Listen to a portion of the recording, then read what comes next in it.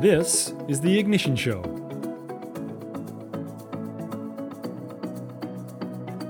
Well, hello everyone. Welcome back to our podcast. My name is Chris Jansen, host of The Ignition Show, and our aim is to bring you a regular dose of ideas, insights, and inspiration you can actually use in the pursuit of your full potential and ignite the flame within you to live your best and full life. In addition to bringing you in-depth conversations with amazing guests, every other week, I'm going to sit down in front of the microphone and share with you some of the most important lessons and nuggets of wisdom I've encountered from training more than 10,000 people over the last decade, and also from the thousands of hours of intimate one-on-one conversations I've had with my coaching clients. So grab a pen or simply sit back and take in today's message. Let it sink in and ask yourself, how does this show up in my life? How can I apply the points that resonate with me to my life today? And what would happen if I did? All right, let's go. Let's dive in. Let's move over to the Coach's Corner. The other day I was preparing for a coaching session for one of my VIP clients. And as I often do, I have my clients fill out a short form just to tell me in advance what they're thinking of, what's been going on for them, and what they want to achieve in our next conversation. And something came up on this gentleman's form that I see from time to time with my clients, and it was basically saying that he recognizes that he's sabotaging his success. And there's a comment about self-sabotage, that he couldn't get out of his own way, and he wanted to figure out why. And it made me want to share with you today, or ask you today, do you secretly wonder if you're sabotaging your success and are frustrated at your inability to get out of your own way or to figure out how to change? I want to share with you 7 signs of self-sabotage that can weaken your resolve and lower your self-confidence to take charge and to make things happen. The first sign is comparing yourself to others. And I spoke about this in depth in episode 6 of this podcast. You can always go back, if this point resonates with you, you can always go back and have a re-listen to episode 6.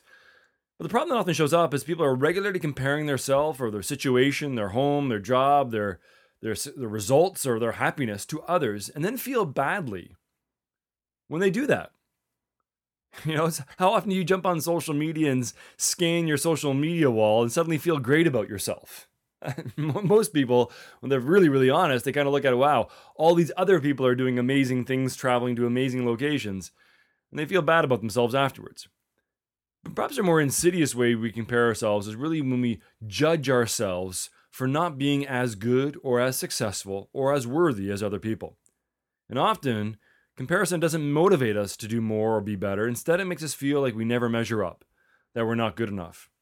In fact, I had a conversation with a young gentleman just the other day who was asking me some questions about sleep. He found himself going to sleep very late at night.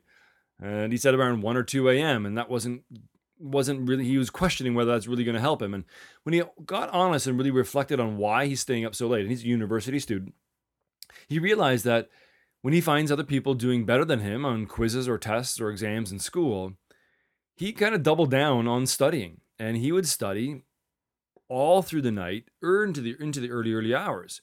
And then he'd be getting up at around 7 a.m., getting about 6 hours of sleep. And, there's nothing wrong in general with being motivated to do better.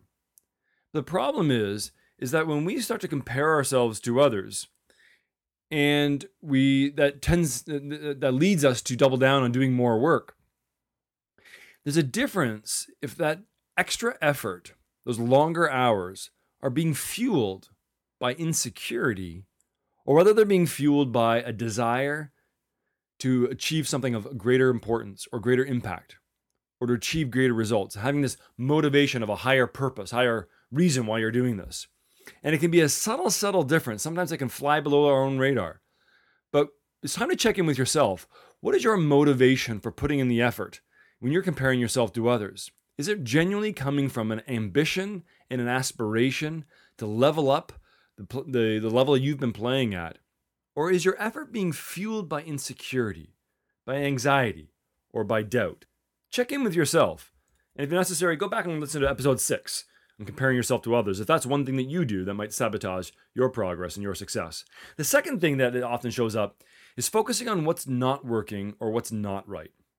Now, the problem is you think and you speak a lot about what's going wrong, and that makes you feel dissatisfied and kills your sense of purpose and ambition. Notice how often you speak about things that aren't working. Notice how long you dwell on the problem without taking action towards a solution.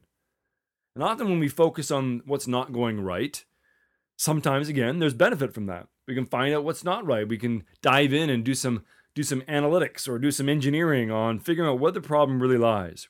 But too often we just stay on the surface and we tend to either blame others or we blame ourselves, or often it's a weak attempt to get attention or to get a sense of self-pity as a way to make yourself feel better for all these problems that you've got to deal with. And all that tends to do is keep us suffocated and keep us distracted from taking the action that we need to do. So check in and notice how you are speaking about things and what you're focusing on. And how much are you focusing on what's not working versus focusing on how to move forward? The third way that people tend to self-sabotage is they're being stuck in fear or uncertainty. Do you worry about the future and what might happen? Are you focusing on the negative consequences or big hurdles, which creates analysis paralysis and taking no action because of the uncertainty of what might occur? Uncertainty is no doubt a part of life, but so is courage. And with the proper guidance, you can break out of the cycle of fear faster than you think. And one of the biggest challenges I see with clients is that, if they're wanting to achieve something big, where they tend to get stuck out of the gate is they're focusing on what they have to deal with into the future. So if there are, let's say, for example, there are 12 steps for them to achieve their ultimate success, that might happen many months down the road, they're stressed out about what's going to happen in step 6 after they do the first 5. Well, the problem is they haven't even taken the first step yet. They're focusing on step 5 when they should be only focusing on the first step they have to take, which builds momentum, which builds confidence.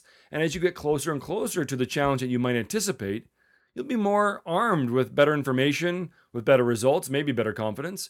But you're going to be better prepared to deal with what the next thing is rather than worrying about what's going to happen down the road. So check in with yourself, and are you being stuck in fear or uncertainty without being really focused on what you can do right now? For me, my personal experience with that was when I changed careers. 10 years ago, I was working in a very rewarding, very satisfying, very successful career in international marketing. But I knew there was a different calling for me. I knew that there was a next level for me. And I had to make a leap of faith. I had to totally transition my career into high-performance training, coaching, and doing what I do now. And what I realized when I got honest with myself is that the biggest fear that was holding me back was the financial concerns. How was I supposed to go from a steady salary in a good industry to going out on my own and creating my own life, creating my own income, when I had no idea how I was going to do that? And when I got really honest, it took me 2.5 years almost to get honest that the only thing that was holding me back was the fear of the financial concerns. How was I going to support myself and my lifestyle? And when I finally realized that that was the one thing that was holding me back, when I got really clear on the one fear that was holding me back, I could get resourceful. I could get creative as to how I could manage around that. How could I tap into more courage to take the action that I needed to have? How could I have a smart strategy that didn't create unnecessary risk or unnecessary stress in the financial part of my life? And with that level of clarity, I was able to take action and take action quickly. And I've never looked back. So check in with yourself, how often you are being stuck in fear, and do something different today to take action towards giving you more clarity or more certainty. The fourth area where people self-sabotage is they waste a lot of time. Do you tell yourself that you have plenty of time to get that thing done, but then you have to scramble at the end and end up hating the process? Do you fall into the pattern of doing mindless activity like playing gaming apps or scanning social media or other websites when you really should be knocking out the important stuff off your list? Notice what you do with your downtime and notice what you do with the bulk of your time, and be honest if that's getting you the results that you want in work or in life. I would suggest you make 3 lists and just get reflective. 3 lists, and you call them, first list is distraction. What do you do? Where do you go when you go to distraction? When you want to distract yourself from doing the most important things, doing things that are really going to move you towards your goals and your ambitions, what do you do that distracts yourself? Mindless activity. The second column is you can title that delusion. What are the things that you do that you, on some level, you think are going to help you move forward towards your goals? But if you're really, really honest, they have nothing to do with that. You're deluding yourself that this is actually helping. Maybe you're doing excess research or you're excess planning. Maybe you are overanalyzing and doing spending way too much time trying to figure out what's the best choice you can make, rather than just making a decision, getting some results, getting some feedback, and staying in action. The third column you can make, just title that determination. If you're really determined, if you're really focused, what would your days look like? What would your mornings look like? What would you be doing more of than you're currently doing? And if you take those three lists, distraction, delusion, and determination, and you just do a little brain dump on how you're spending your time in each one of those three columns, you will very quickly identify where you are wasting time, and that is sabotaging your success. And then when you look at those lists, is decide which of those items do you absolutely need to stop right away? Which of those items do you dramatically need to reduce time? And which of those items do you need to dial up if you're truly going to achieve what you're really after? The fifth place where people self-sabotage is what I call self-generating stress. People start more projects than they have time to finish. You put yourself into overwhelm because you lack an effective system to manage all of your to-dos. You avoid maybe difficult conversations and you don't address issues in a timely manner, leaving them to fester in your mind and become bigger and bigger and bigger and bigger, and the more you delay taking action. Stress is a part of life, but way too often I see people self-generating stress by using flawed strategies, faulty logic, and fundamentally bad habits for how they cope with the challenges that they face. And as I said, stress is a part of life. So let's deal with the stress that comes at us for real things that really we should be worried about or should be stressing over, and minimize the amount of stress that we generate for ourselves. And I suppose if I had to give one suggestion is to start with taking an honest look at how you prioritize your day, how you prioritize the tasks or the to-dos that you need to get done or the results that you want to create. And take a look at that, because when people start to prioritize the big things that they've been putting off that they really want to make happen, they automatically bring some excitement to that, versus getting trapped in the weeds, majoring in the minor things, dealing with all the shrapnel of life rather than putting effort in the bigger items. The more you delay on the bigger tasks that are really going to move the needle in your life, in your goals, in your projects, in your work, in your career, the more you're going to be fueled by ambition, not being suffocated by stress. The sixth place where people self-sabotage is they push away relationships. They push away people that matter most to them. Do you always feel like something is missing in your relationships, or are you finding fault with the other person? When a relationship needs improving, when your relationship needs improving, do you over-focus on decreasing negative interactions? Meaning their strategy is to maybe walk on eggshells, to avoid conversations, maybe even go to extreme of giving the other person the silent treatment? Do you over-focus on decreasing the negative interactions, but at the same time, under-focus on increasing positive interactions? If you're pushing someone else away, the reality is it's likely, if you really peel back the layer of the onion, the reason why people push people away is because that's become a coping mechanism and a protection mechanism for not getting hurt. And trying not to get hurt is a flawed strategy when it comes to wanting deeper relationships. And having deeper relationships or deeper connections is absolutely a fuel for success. And when you cut off, when you suffocate, or when you strangle the cord of your relationships, whether this is your intimate, most personal relationships, or whether it's your professional relationships and professional connections, that is absolutely a way to isolate yourself from resources, from support, from collaboration, and from finding better strategies to move you forward. So check in with yourself if you're pushing people away and you're end up on an island by yourself. And how does that feel? And what impact does that have on you as you move forward?